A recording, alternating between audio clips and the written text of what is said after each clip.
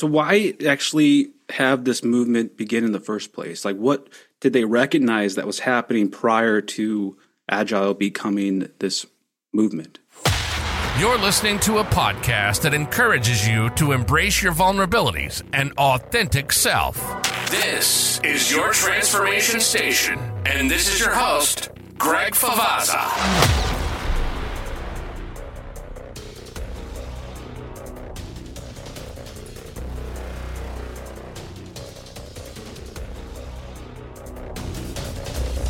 Hey, Gregory. Larry, I'm doing all right. Yourself?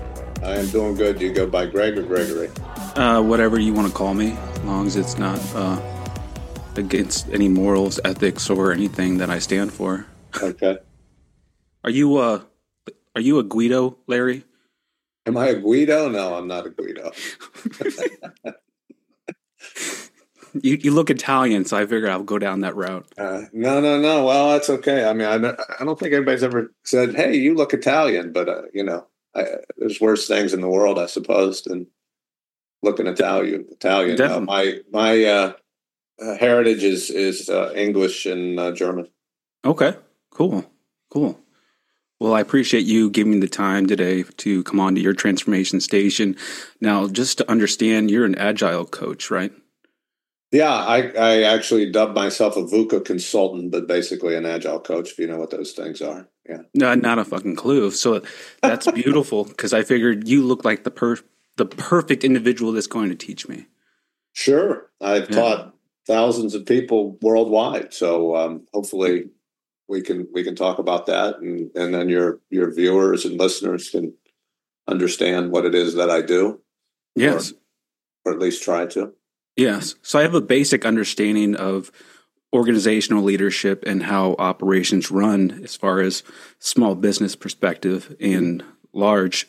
So we could have it move at a faster pace than basic Barney style where we would have to just go into everything. Mm-hmm.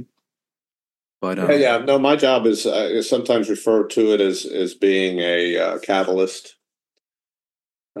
You may get there in your business. I'm going to help you probably get there faster. Ooh, okay. I like that.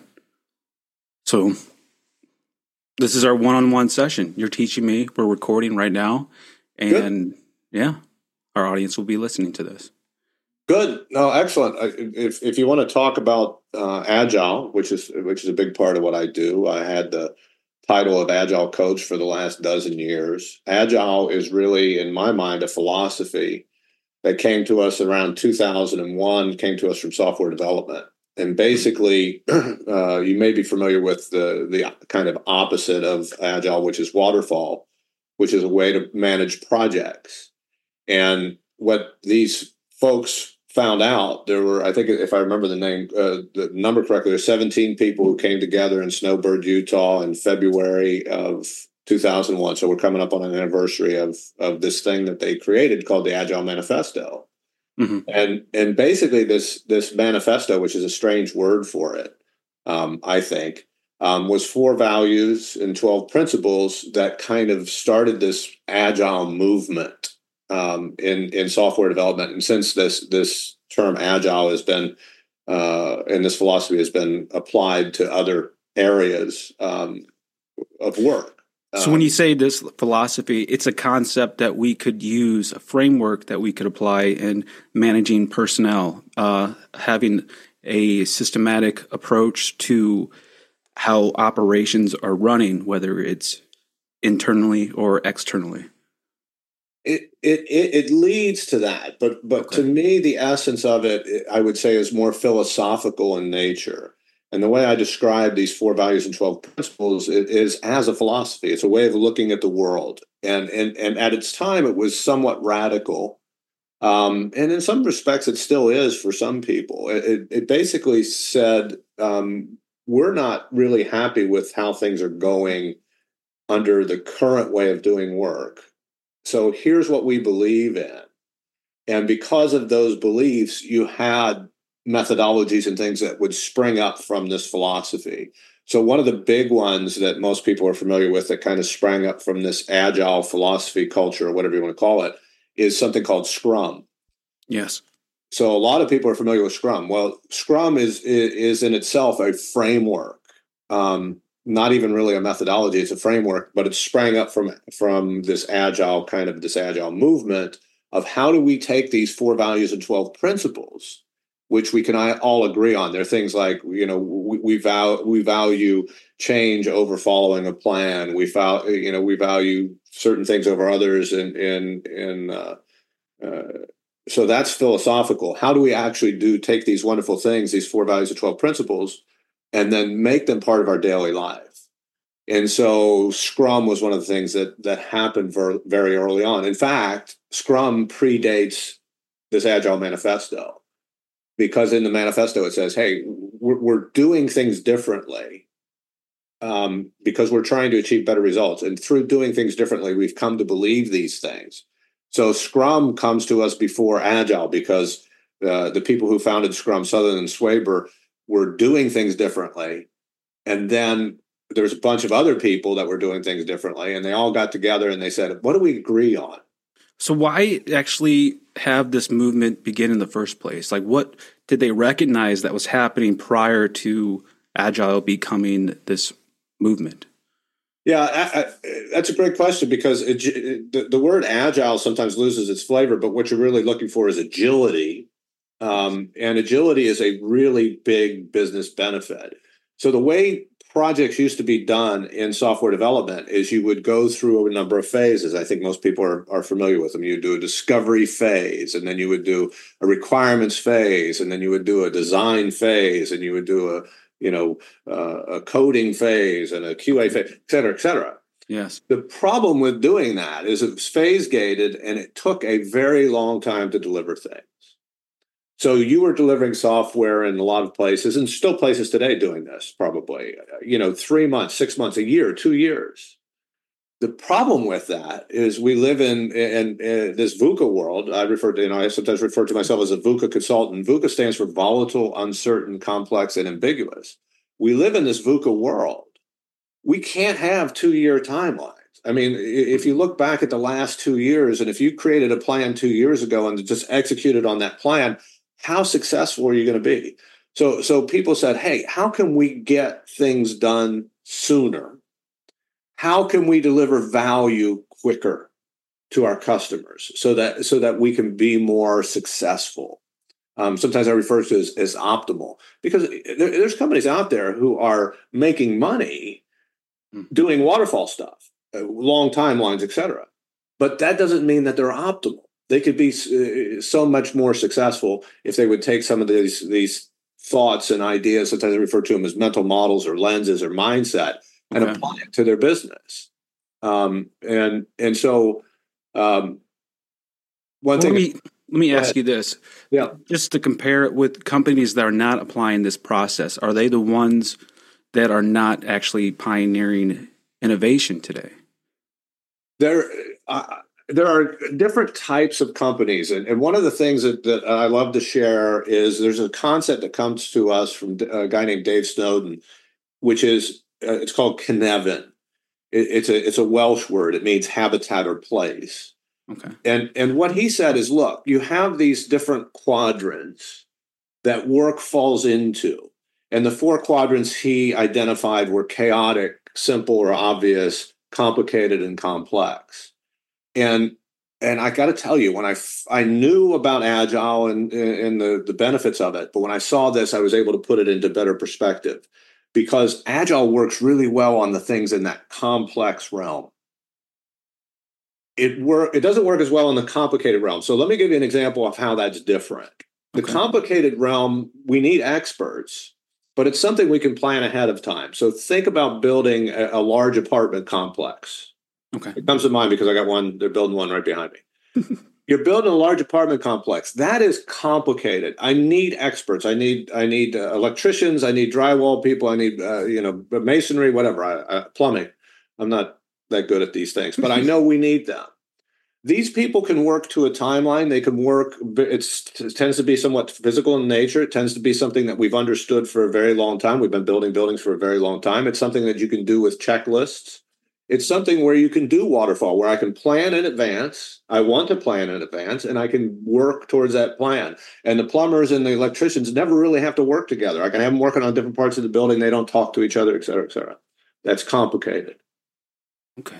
Software development, knowledge work. I'll just throw knowledge work in there, but software development being what I consider the quintessential knowledge work. You can't work that way. You're not going to be as successful. You need what waterfall removes, which is you need not silos, but you need cross-functionality. You need people to work together. You need to break down those silos. You need to communicate frequently. You need a bunch of feedback.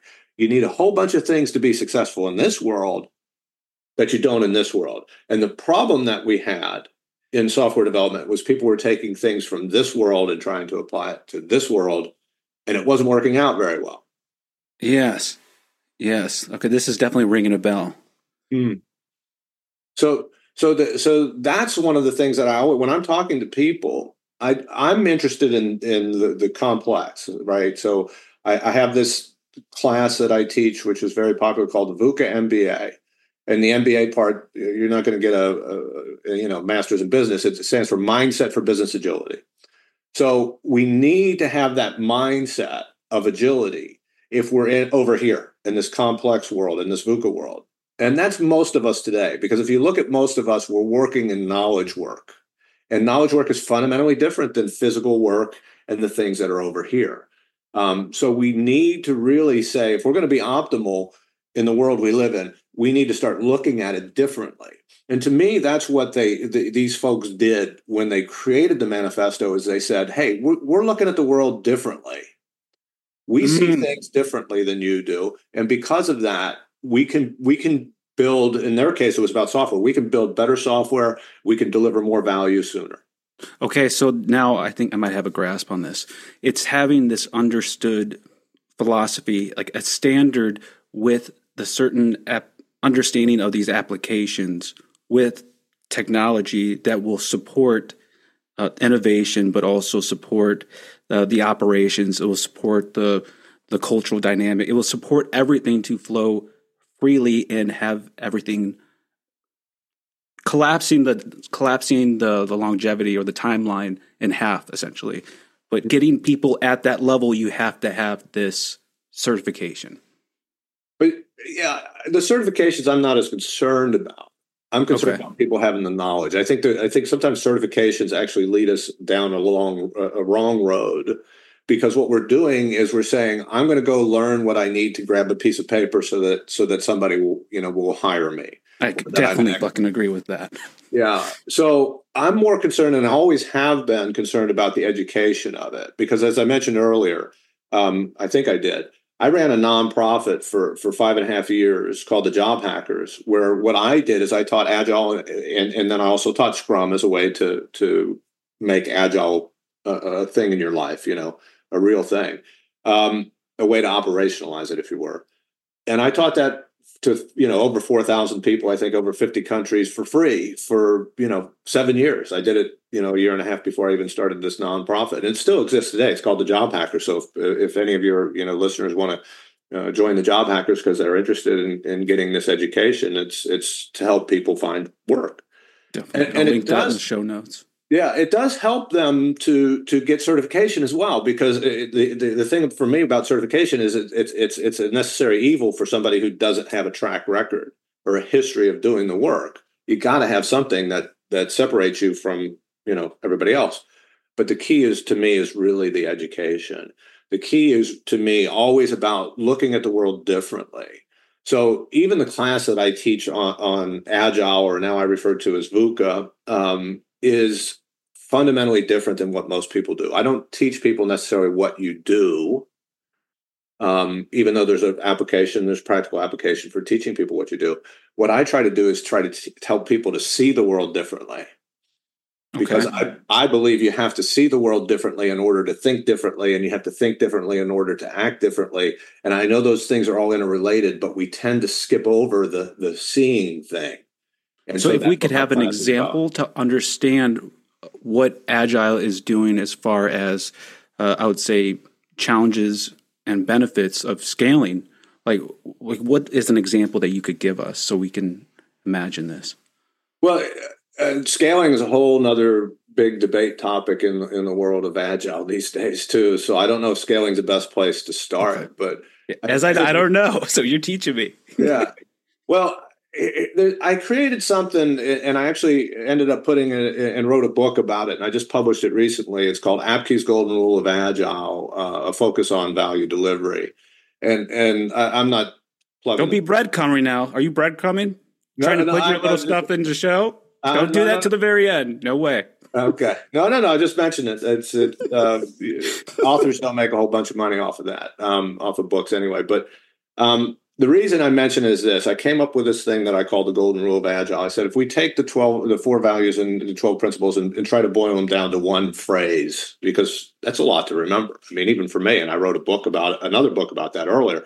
But what is it? What is the essence of it? And to me, it's we deliver the optimal value to our customers in the shortest time possible. And everything in my world of agility is that we do that. Right. We figure out how to set up our business, organize our business. We figure out how to create processes or frameworks around our business that ensure that we're delivering the most value to our customers in the shortest time possible. In parentheses, given our constraints, right? We all have constraints as far as how we do business. Money is a constraint. Time is a constraint. Dependencies, constraints. We live in a constraint-filled world. Yes. So the question is, how do we deliver the most value as quickly as possible? And what I found in a lot of businesses, and I've worked for some very large, well-known companies doing this work, is that we don't always follow that golden rule. We don't always follow that value. And how can we actually get that to our customers quickly? Now, if you look at startups and smaller businesses, you'll see a lot more of what I would consider that kind of behavior, because your very existence, in some cases, relies on you being able to deliver value quickly. So you find that startups and small business tend to be agile. They tend to be nimble. The larger the business, the more bureaucracy we put in place, right? Yes. So it's like training a large formation of soldiers. There's a strict guidelines on doing that to get a large amount of people to be physically fit for a battlefield scenario as possible in a month, in 6 months. So there's that strict regimen that everyone has to follow in order to meet that timeline. So I can see you referencing that as a large organization has to follow these strict guidelines. And then versus the small businesses, they have to be agile, meaning they have to compete against these global leaders in today's marketplace. So they're going to do whatever they can to pioneer innovation. Yeah, I think it's really interesting that you mentioned the military, though, because one of the things I found, I worked one of my first coaching jobs. I worked for a company that was very closely tied to the military. So I started to study the military because I didn't come from that background, and I found out that the military is actually a lot more agile than most people think they are. Yes, they are. And so I've always found that's really interesting to me when you look at military and how they do things, because they do things in some respects that we would do, even though we wouldn't call it the same thing, in Scrum. They have daily briefings. They have daily goals. They say, okay, here's your objective. You go figure out how to do it. That's what they do on the ground level. Now, of course, there's a lot of bureaucracy probably at the top, but yes. Okay. Well, don't go admit it further. Don't go anything. Stay still. All right. So this is why I wanted you on the show, because I worked in various levels of the military. And then I'm reading about Scrum, Agile, and I don't know what the fuck it means, let's be honest. But however, when I served at the very bottom, at the lowest of, was it 4,500 troops at a division level at Fort Carson. Then I moved myself up to, no, not division, it'd be a brigade. I moved myself up to brigade. So I got to see how operations and planning actually happens in real time, from being at the very bottom to the top and side by side with the colonel who's delegating authority and his intent to make the mission happen. Mm-hmm. And just communicating with battalions and platoons. It's just fascinating how that information is being transferred over, and I'm starting to understand it. I don't know how, but this is why I wanted you on. Yeah, well, it's interesting when we bring that up, because what it reminds me of is a book that I'll plug for somebody else. Is Stanley McChrystal, was Team of Teams, I believe, if I got it correctly.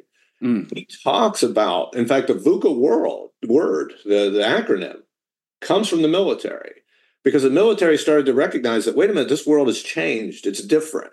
And if you look at the history even of battle, it's the guerrilla warfare that tends to do pretty well. This country was formed by, a ragtag group of folks who were able to beat a world-class army and navy. The British Navy was incredible. So historically, agility was always big on the battlefield, and it was kind of something. And again, I'm not a historian of this, but we kind of lost that learning in Vietnam when we brought it back to the military after Vietnam, when we identified the world as VUCA. Because then we started to ask the question, okay, if the world is not what we have planned for, we have to plan for the world that exists. And McChrystal talks about it a little bit in his book. In fact, when I was reading the book, I thought, man, this guy must have taken my class on the sly. Because it's some of the things he said in a military context would be the same things I'd say in a business context of how. So one of the things I think about agility and how this really applies to the military, and you alluded to it, is agility is really the ability to make quick decisions. And I would also say quick and effective decisions. So when you look at bureaucracy, the problem with bureaucracy is things move slow. And the reason it moves slow is it's work that's waiting to be decisioned. Oh, yes. So with doing that, it comes down to, like, if we have to make a decision to execute a plan of action, it might involve other companies, it might involve large organizations, and then being able to get to that high level and come to an agreement requires this standard level of thinking, which comes to agility. Yep. But you have to think in terms of that, because you really have to look at it. I have a lot of good friends who are ex-military, and one of them said, the worst decision sometimes is no decision. And you're taught that in the military. It's like, look, you may make a bad decision, but it's worse not to make any decision. So make a decision and then deal with it in real time, because you're not married to the decision. This is another thing that folks do a lot, that in the military, you certainly wouldn't want to do it. If you start heading out one way and it's not the right way, you're not going to keep going down that road, because you're much closer to serious consequences if you do. So the ability not only to make decisions quickly, but also to change decisions quickly is something that's not really in the DNA of human beings, I think, in our nature. We tend to have this kind of sunk cost thing that goes on in our head. Yeah, yeah. So we have to look at it and say, okay, we have to always get this feedback from the system. Is the decision I made right or wrong, or heading me in the right direction? Because right or wrong probably doesn't help us when we start trying to answer that. Is it heading me in the right direction? Am I going to get some negative consequences if I continue along this path? And should I change it? Agile companies can do that.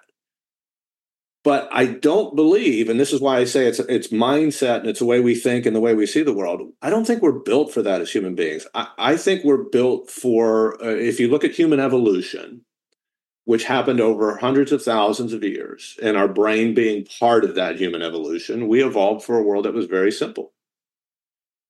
And so our brain is good with when we talked about those four quadrants, the simple and the complicated, our brains are built for that. We weren't built for this VUCA world. So we have to look at the world differently, and we have to do different things because of looking at the world differently that will lead to better results. I always tell people it's like playing poker. The complicated world is like playing chess. You have a certain number of pieces, they have certain moves, you only have X number of squares, and there's only so many combinations. Now, it may be astronomical, but it's finite.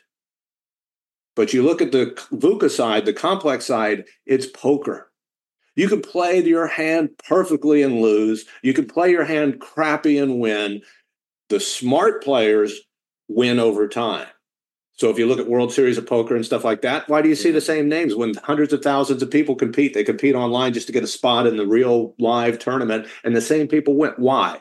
Because they understand poker. They understand the game. And so for me, what I really want to do, because it's good for people, right? It's good for business, but it's good for the people doing the work, is I want people to understand that the world that sometimes you're looking at is not all there is. It's there. I'm not saying it's wrong. I'm not saying it's right. It's there, but it's not all that there is. There's more. I want you to look at these things too. And then I want you to make a decision. Should I change my behavior? By knowing this, can I be more optimal? Can I improve my odds? And that's really what, my practice of consulting and my training is all about, is can we improve our odds? Let me ask you this. How would you use your training, your practice, and apply it to the culture of an organization? How could they use that philosophy you just said and say that our company is now a learning company? Well, there's a lot of things we can do. There's a lot of things I talk about in my training that I think are a little bit different than what you would normally get in an Agile training, which is one of the reasons I'm starting to call it VUCA training, because one of the things that I really want to look at is systems. You look at systems, you look at culture, but culture is a tough one for me. So instead of looking at culture, I want to look at systems. And when you look at systems, one of the very first things you're going to look in systems is you're going to say, the system is doing what it was designed to do. I tell this to companies all the time, and they scratch their head. They say, what do you mean? I said, your system is doing what it's designed to do. So in order to get a different outcome, you have to redesign the system. They say, okay, well, they get that. Okay, well, how do I do it? Well, systems are generally built on incentives, because you think about it like a game. So the players in the system are acting and behaving in a certain way because they're incentivized to do it. So you have to look at what incentives have you put into place in your system when we talk about HR. Well, most people are incentivized by money. Mm-hmm. How are people getting paid? How are people getting promoted? How are people getting rewarded on a daily basis? What are we rewarding them for? The other thing that's a big incentive, what are we measuring? I often find that the biggest problem that you have in companies is they're not measuring the right thing. In the VUCA world, we need to measure, using Apke's golden rule, which I talk about, is we need to measure the value. We need to concentrate on the value. But it's very few companies, even the big, maybe especially the big ones that I've worked for over the years, that actually really spend a lot of time talking about value. They'll talk to death about the effort that they put into something.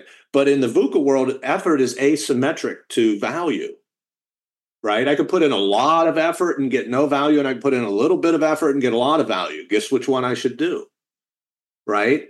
So when we start concentrating on value and we start incentivizing value, that makes sense. That starts changing your culture. That starts changing the system. So to give you a perfect example of it, I worked at a very large company recently that did their IT spending was all done by project and scope. Meaning I'd get an idea, I'd have to go get, sponsors and everything like that, and I'd have to write detailed specifications, and I'd have to take it to a board, and the board would approve it or not approve it, and it'd take 3 months to get funding, and then once I got funding, I had to put the team together, blah, blah, blah. Very slow, not the good way to go.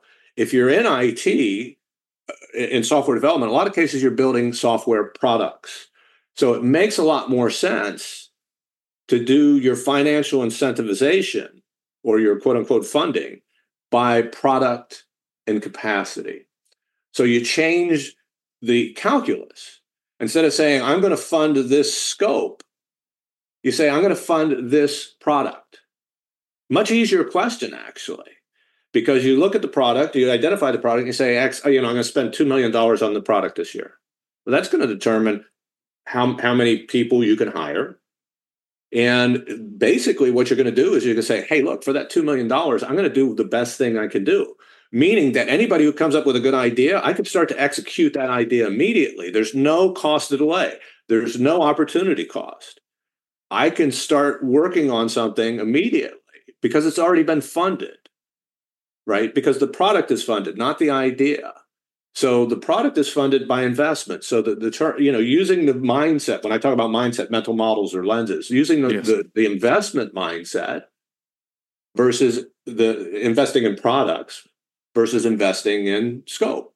It's very odd for people, but we were able to do that at this large corporation with over $1 billion of IT spending, and we were able to make that change in 7 months. It's the largest, fastest transformation of its kind. And I was a part of it. I was in the eye of the storm.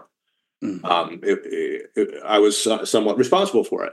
So this is a perfect example of how a mindset change and a funding change can actually start to change the systems under which you're working, and then you're going to do better. Because the interesting thing about systems, I wasn't the first to observe this, but you'll appreciate this. I think it comes to us from Deming, W. Edward Deming, for those of you who are familiar with him. He says that I think it's 96% of all problems are systemic in nature, meaning it's not people problems.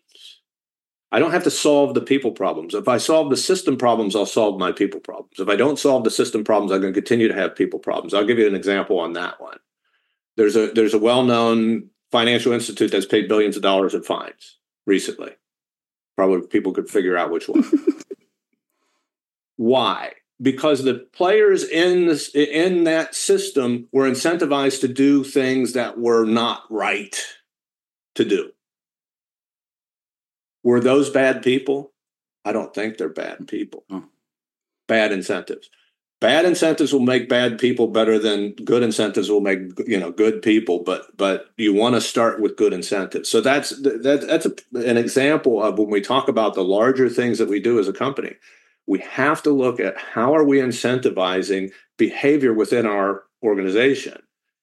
And if we're not getting the results we want in our organization, chances are really, really good it's because the incentives we created are terrible. And I would say that if you look around the world, the incentives we built into our education systems are pretty poor. The incentives we put into most businesses are pretty poor. The things we measure are not the things that matter. And because measurements generally equate either to promotions or bonuses or et cetera, we have to be very careful also what we measure because measurements are incentives on their own. Okay, so before we go any further, how would you mentioned sunk cost fallacy, and how would businesses apply that in real time and to make this change? How do they recognize that they are not growing like they want to be or ending up at the timeline? So one of the things that when you look at like Scrum or some of the frameworks that are being deployed and implemented in this Agile world, one of the things that's really, really interesting about this is if you came to me and you say, what's the one thing that we need to be successful in this VUCA world? I'm going to give you one word, and that word is feedback. And the key to feedback, by the way, is three things. I refer to it. It's like the Federal Aviation Administration, FAA. It needs to be fast feedback. It needs to be accurate feedback, and it needs to be actionable feedback. So the keys to sunk cost fallacy and a lot of the cognitive biases, and I do a whole class on cognitive biases because it's so important to us as individuals and companies and organizations, whether we be for-profit, nonprofit, to understand our biases because they get in the way of us being optimal. Definitely. I would love to go into that next. Yeah. So the sunk cost fallacy or any of these, if we start putting in fast, accurate, actionable feedback, we're going to start to look at the world, as I said, look at the world differently, but we're always asking the question, am I doing the thing that is most valuable now? And what is the expectation of return on my effort? Because this is what sunk cost fallacy is all about, right? I've put in $1 million, so I might as well just keep going. Exactly. The fallacy of it, and the reason they call it a fallacy, is I can't pay attention to what's past. I can only pay attention to the expectation of the future. So whatever was spent is spent.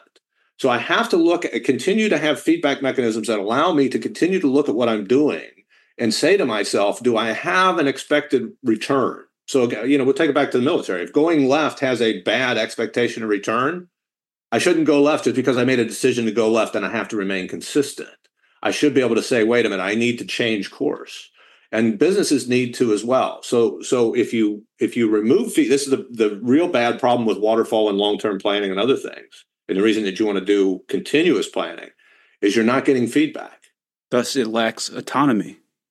You do lack autonomy. So this is the other problem that you have with bureaucratic organizations. And again, it's not the military so much as it is businesses these days, is that you only have a few people who are making decisions. So decisions move very slowly.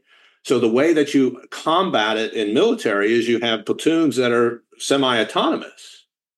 Yes. They're not fully autonomous, but they're great. I shouldn't even say semi. They're greatly autonomous, and which means that they have the ability to make decisions at the level that really counts. And this is a lot of what Agile is too. Is when I say Agile is about decisioning. When I looked at scaling, and we created a custom scaling framework for this company I recently worked for, I said, look, we have to create a decisioning framework. Meaning who gets to make what decisions and when. And when you put that in place, that's also going to help you with sunk cost fallacy, because the people who are closest to the work will say, wait a minute, guys, we shouldn't be going this way. We should change course. And again, a lot of this stuff is built into what I teach and how I teach people to practice it. Because one of the things that I do with clients is we create usually what's called a backlog, which is basically a to-do list. And we look at that to-do list always. We're always looking at the to-do list. We're asking ourselves the question, what are the things on this list that are going to deliver value? What are the things that can deliver value with less effort? And we're going to do the work in that order. So there's a lot that you can do to mitigate all of these things. And the other thing I'm going to throw in there is science. Science is good. Scientific thought is good. And the reason it's good is because in science, which is different than what most people think, is you assume that you're wrong. And I know that sounds strange, but that's how science works. Most people say in science, you get a hypothesis, look for the proof. Nope, that's confirmation bias. Science says, create a hypothesis and then create the opposite. And then try to prove the opposite. And if you can't prove the opposite, then you've probably got something that's good here. So this is probably close to true, but it still just becomes a theory. A theory just means it has a preponderance of evidence, but it has to be falsifiable in order to be scientific. Once you move from the realm of falsifiability, you move into the world of dogmatism. Yes. Right? So it has to be falsifiable. So the other thing that we're doing is we're always assuming, instead of assuming that the project's going to work, which is what all project management in my life has done, you assume it doesn't work.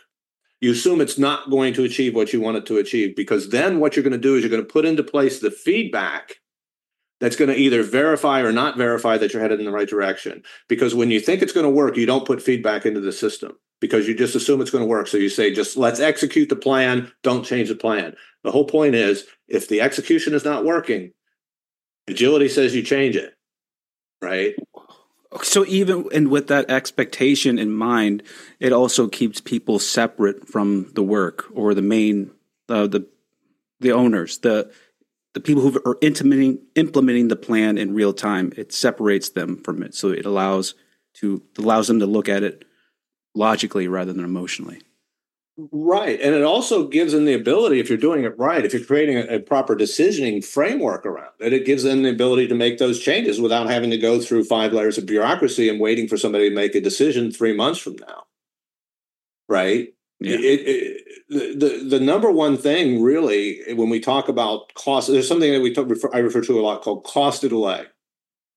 What is it costing me not getting this to my customers today?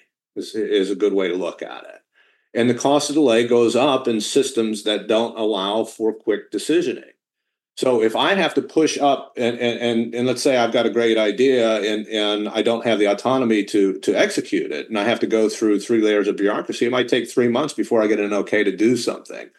By that time, the cost of delay has gone through the roof, and I might have missed the market opportunity, which is another thing, because the world is moving fast. It's not. I'm not playing poker against the computer. I'm playing poker against a dozen other people at the table. That's why it becomes really, really complex, or VUCA, is because now I've also got to consider the other players. Because I often tell clients, you don't really have to be the fastest gazelle on the plane, but you sure as heck can't be the slowest one. And if your decisions are slow, that's going to make you one of the slower ones. So you should probably be getting a little bit nervous about that. But here's the thing about leaders, though. Great leaders have always done that. And you look at the military and other things, great leaders have always done that. And I have a whole bit I talk about the difference between when you look at the complicated world and the simple world, you need managers. Difference between a leader and a manager. That's the difference between a leader and a manager. Yes. Managers manage, and you need those in the world that's simple and complicated. Fine, you can get away with it. Carrot and stick, all that stuff works. You go over to this VUCA world, it doesn't work. Carrot and stick doesn't work. Leaders don't incentivize, they inspire. They don't motivate, they inspire. There's a difference between the two. And that's why it's important for leaders to understand the difference, between being a leader and a manager. And again, these things that we're talking about here, in my mind, these are all mental models and mindsets. And that's what I'm, my mission is to help people understand that there are different ways of looking at the world, and these ways will be beneficial to you. They're going to help you. And I want to help you. And fortunately, I've been able to make a living doing it.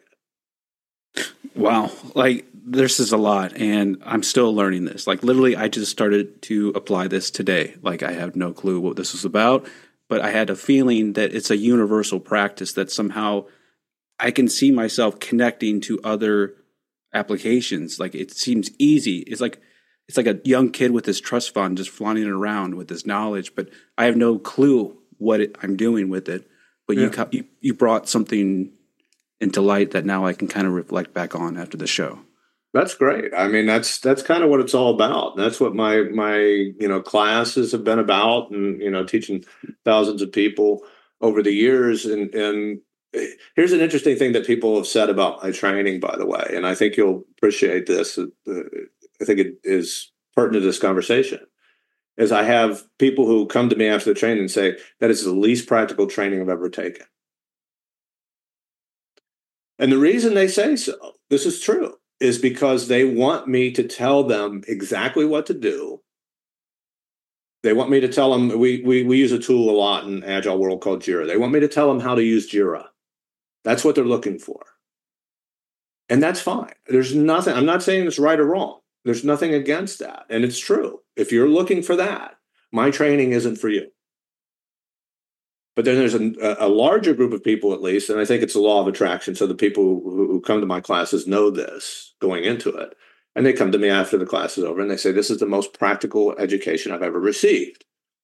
Because like you, they say, wait a minute, I can apply this here and here and here and here and here and here and here. That makes it practical in my book. So I agree. I obviously agree with the second set of people. It doesn't make the first set wrong. It just for when I can help teach people what I would consider, Al Shalloway calls them first principles, things that are kind of universal in different ways of looking at the world, and how we can kind of operationalize it. Though I won't go into too much detail because it's more important how we think about it and how we see it than it is what we do. Because if we can see it accurately and think about it more clearly, we'll do better. Because I assume most people are pretty smart and they know their context. So I think by teaching this, it is eminently practical. And there's so much in my training and so much in the world of VUCA and Agile and the things that I've spent the last dozen or so years studying and writing about and teaching that are so applicable to people's lives. And I just love the opportunity of doing it. I mean, when you tell me and I can kind of see light bulbs going off, that's dopamine. That's like crack for me, No, this is insane. Like, there's another world of understanding that when you think you got just one specific context of organizational leadership, now there's another world. Yep. Yeah, it's a rabbit hole. It honestly is. I mean, I went down the rabbit hole like a dozen years ago. I haven't come out yet. I mean, I guess I pop my head out every once in a while to talk with people and say, here's what I found down here in in the rabbit hole. But it was for me. It was a long time ago. I was already a director of software development. One of the people who reported to me said, "That's great. You don't know anything about software development. How to lead people or manage people." And I thought I was doing a pretty good job. And he gave me a book, and I use it in my class. It's called Peopleware. It's a great book, and it's about how knowledge workers are different, specifically software developers, because that's where I spend most of my life.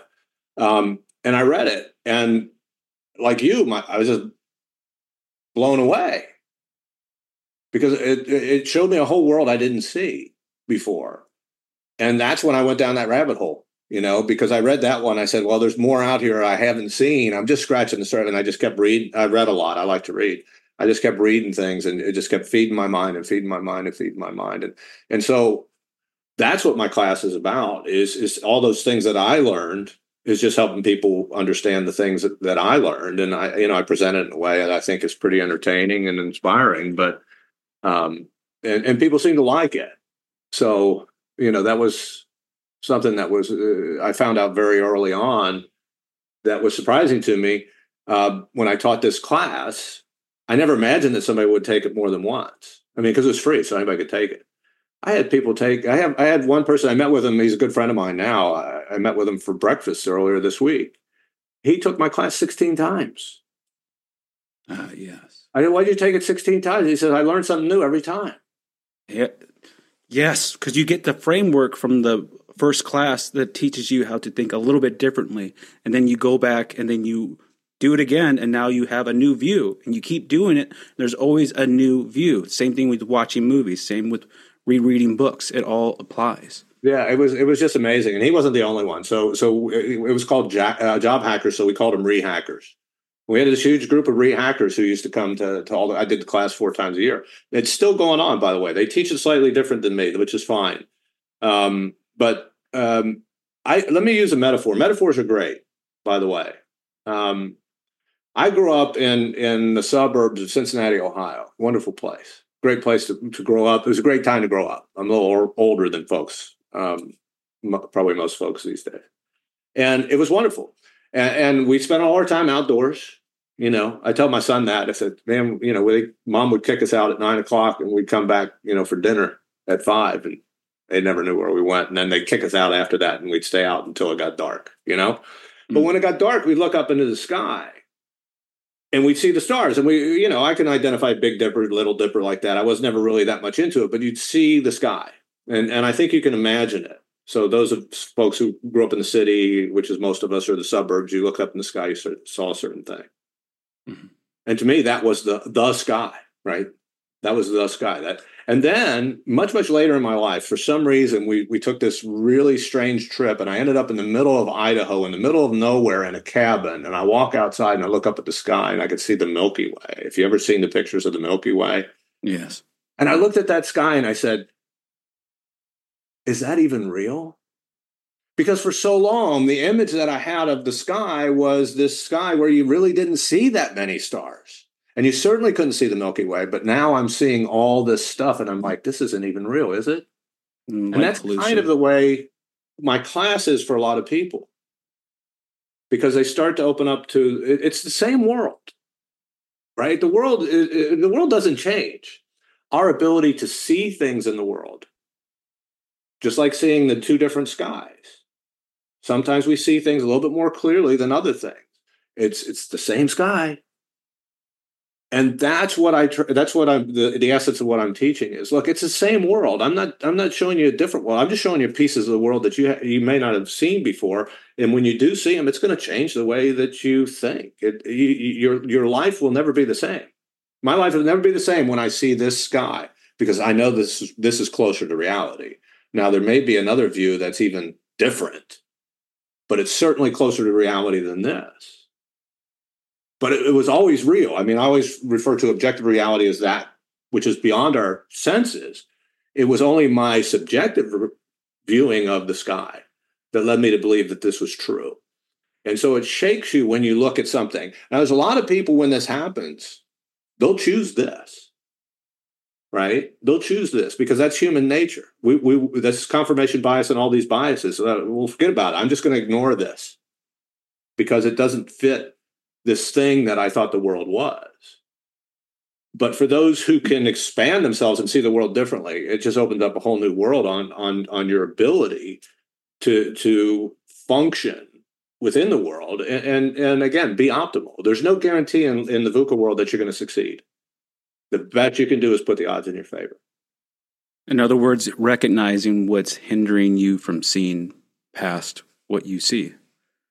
In essence, a lot of it is. So a lot of it comes down to, I've often been asked, I just talked about this recently. I did a talk at Oakland PMI, the Product Management Institute or whatever, PMI, and project. And they asked me, they said, what are the main barriers to Agile transformation? Because there's a lot of companies that are going from traditional project management to Agile. And I said, it's two things in my mind. It's intellectual curiosity and intellectual humility. And the biggest of these is the humility. Mm-hmm. But the curiosity, so let me explain those just a little bit more briefly. Curiosity is, I want to know. Yes. Right. I have a desire to know what's quote unquote real, objectively real. And then the second one is I have the humility to accept it, to think differently, to see differently, and to accept a world that may not be exactly what I always thought it would be. And if you don't have those two things, you're going to have a hard time. We see it all the time in our lives, by the way, and I see it mostly, and I don't want to get political, I see it in politics. We've chosen our worldview, and we're only looking for confirming evidence for that worldview. That's not scientific. Nor, I mean, if somebody came to me and says, I'm looking for the truth, are you? Would be my first question. Right? And if the answer is yes, and they're sincere, then I say, okay, well, if you're looking for the truth, you're not going about it in the right way. You're only looking for things that confirm your existing belief. If you want the truth, the way you get to the truth is you have to go to the other side. And you have to have conversations with people who don't agree with you. And you have to see their worldview. And you have to ask yourself the question, is theirs more accurate than mine? The answer can be no. But it takes a lot of humility to do that. Because even biologically, we're wired for confirmation bias. We're wired that way. I spent a lot of time studying neurobiology and neurophysiology because to me, it's so fascinating. When we see a pattern, we have that thing in our heads. This is the way the world is, called a hypothesis. When we see a pattern that fits the pattern that's in our head, we get a shot of dopamine. And dopamine is addictive. So when you look at all these people on social media and all this stuff, they're outraged all the time. There's a whole outrage machine, both left, right, center, et cetera. People get outraged because it's clickbait. We know it. Why is it clickbait? Because even though we're angry about it, it's still confirming our worldview. And because it confirms our worldview, it gives us a shot of dopamine. And the most addictive neurotransmitter is dopamine. It's the same one that you have in drug addiction. Yeah. And so what social media is as so many people have astutely put out, and I'm sorry to go off on this tangent, but it's a drug. It's a dopamine delivery system. And there's way too many people, myself included, who probably fall into this behavior because it's what we're programmed to do. There was an evolutionary component that made this something good at some point in our existence. It's no longer something that's good for us as human beings. So these are all these things I talk about. It's strange that to even call it an Agile class sometimes, because these are the things, a lot of things I talk about, because these are the things that really matter to us as human beings if we want to improve, if we want to be optimal. Well, that's a lot. That we're gonna cut it right there. Now, okay. How can our audience get in touch with you, and where can they find your book? Yeah, there's all kinds of ways for folks to get in contact with me. So I'll go through a few. The best way, if you're on LinkedIn, just link into me. Just type in Larry Apke. Fortunately, I have a unique name. You're not going to find a whole bunch of Larry Apkes. I think you'll find one. So LinkedIn is a good way to find me. The other way is I have a website. It's called VUCA MBA. It talks about the class that I've referred to numerous times, and it's VUCAMBA.com, VUCAMBA.com. I also have LarryApke.com, so you can find me there. So there's all kinds of ways to find me. The book, I have 3 books that I've written over the years. They're small books. They're easy reads. They're not very expensive. They're all on Amazon if people are interested. But if you find me, you send me a note through LinkedIn or something like that, and you say, "Hey, Larry, I want to get your book." I'll send you a free copy because you don't make a lot of money off books, and I want that information out there if people are interested in it. So I want your folks to know that, hey, come to my website, send me an email, go to LinkedIn, send me a message, and say, "Hey, Larry, I heard you on a podcast. I want to get you a copy of your books." Great, I'll send you some copies digitally, or at least a place you can download it. So all those ways, and honestly, if people want to talk to me, if I got time on my calendar, I got a Calendly link. I'd be happy to share with people. You just talk to me. I'd be happy to talk with folks who are interested in these kind of things. I like that a lot. I'll be sure to link that in the show notes. Yeah. And if there's anything you want to leave our audience with before I let you go, what would you like to leave them with?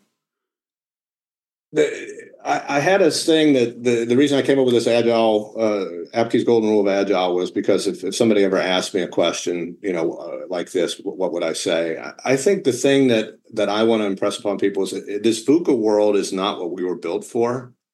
So a lot of people run their businesses and make decisions based on intuition, but our intuition was built for a different world.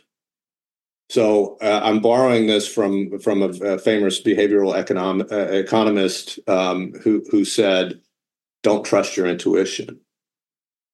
I think that's the key in this VUCA. If you're in the VUCA world, don't trust your intuition. Learn what it's really about and stop and think, and don't just go with your gut feeling, because it's not always the best or optimal thing to do. That is awesome. I like that. I really do. Larry, I do appreciate you coming on the show today. I appreciate it. I hopefully folks enjoy it, and I had a good time. I hope you had a good time, and I really enjoyed being here today. Thanks for joining us on this adventure of growth and discovery. If you're ready to achieve a sustainable transformation, don't forget to hit that subscribe button so you never miss an episode. And hey, if you've enjoyed the show and want to support it, take a moment to leave a podcast review on Apple or your favorite podcast platform. Stay connected with us on social media for behind-the-scenes sneak peeks, inspiring quotes, and the latest updates. You can find us on Facebook, Instagram, TikTok, and YouTube. Just search for YTS the Podcast. Until next time, remember, change is constant and transformation is inevitable. Embrace the journey and keep rocking your way towards a better you. Stay bold, stay curious, and stay true to yourself. See you next time on your Transformation Station.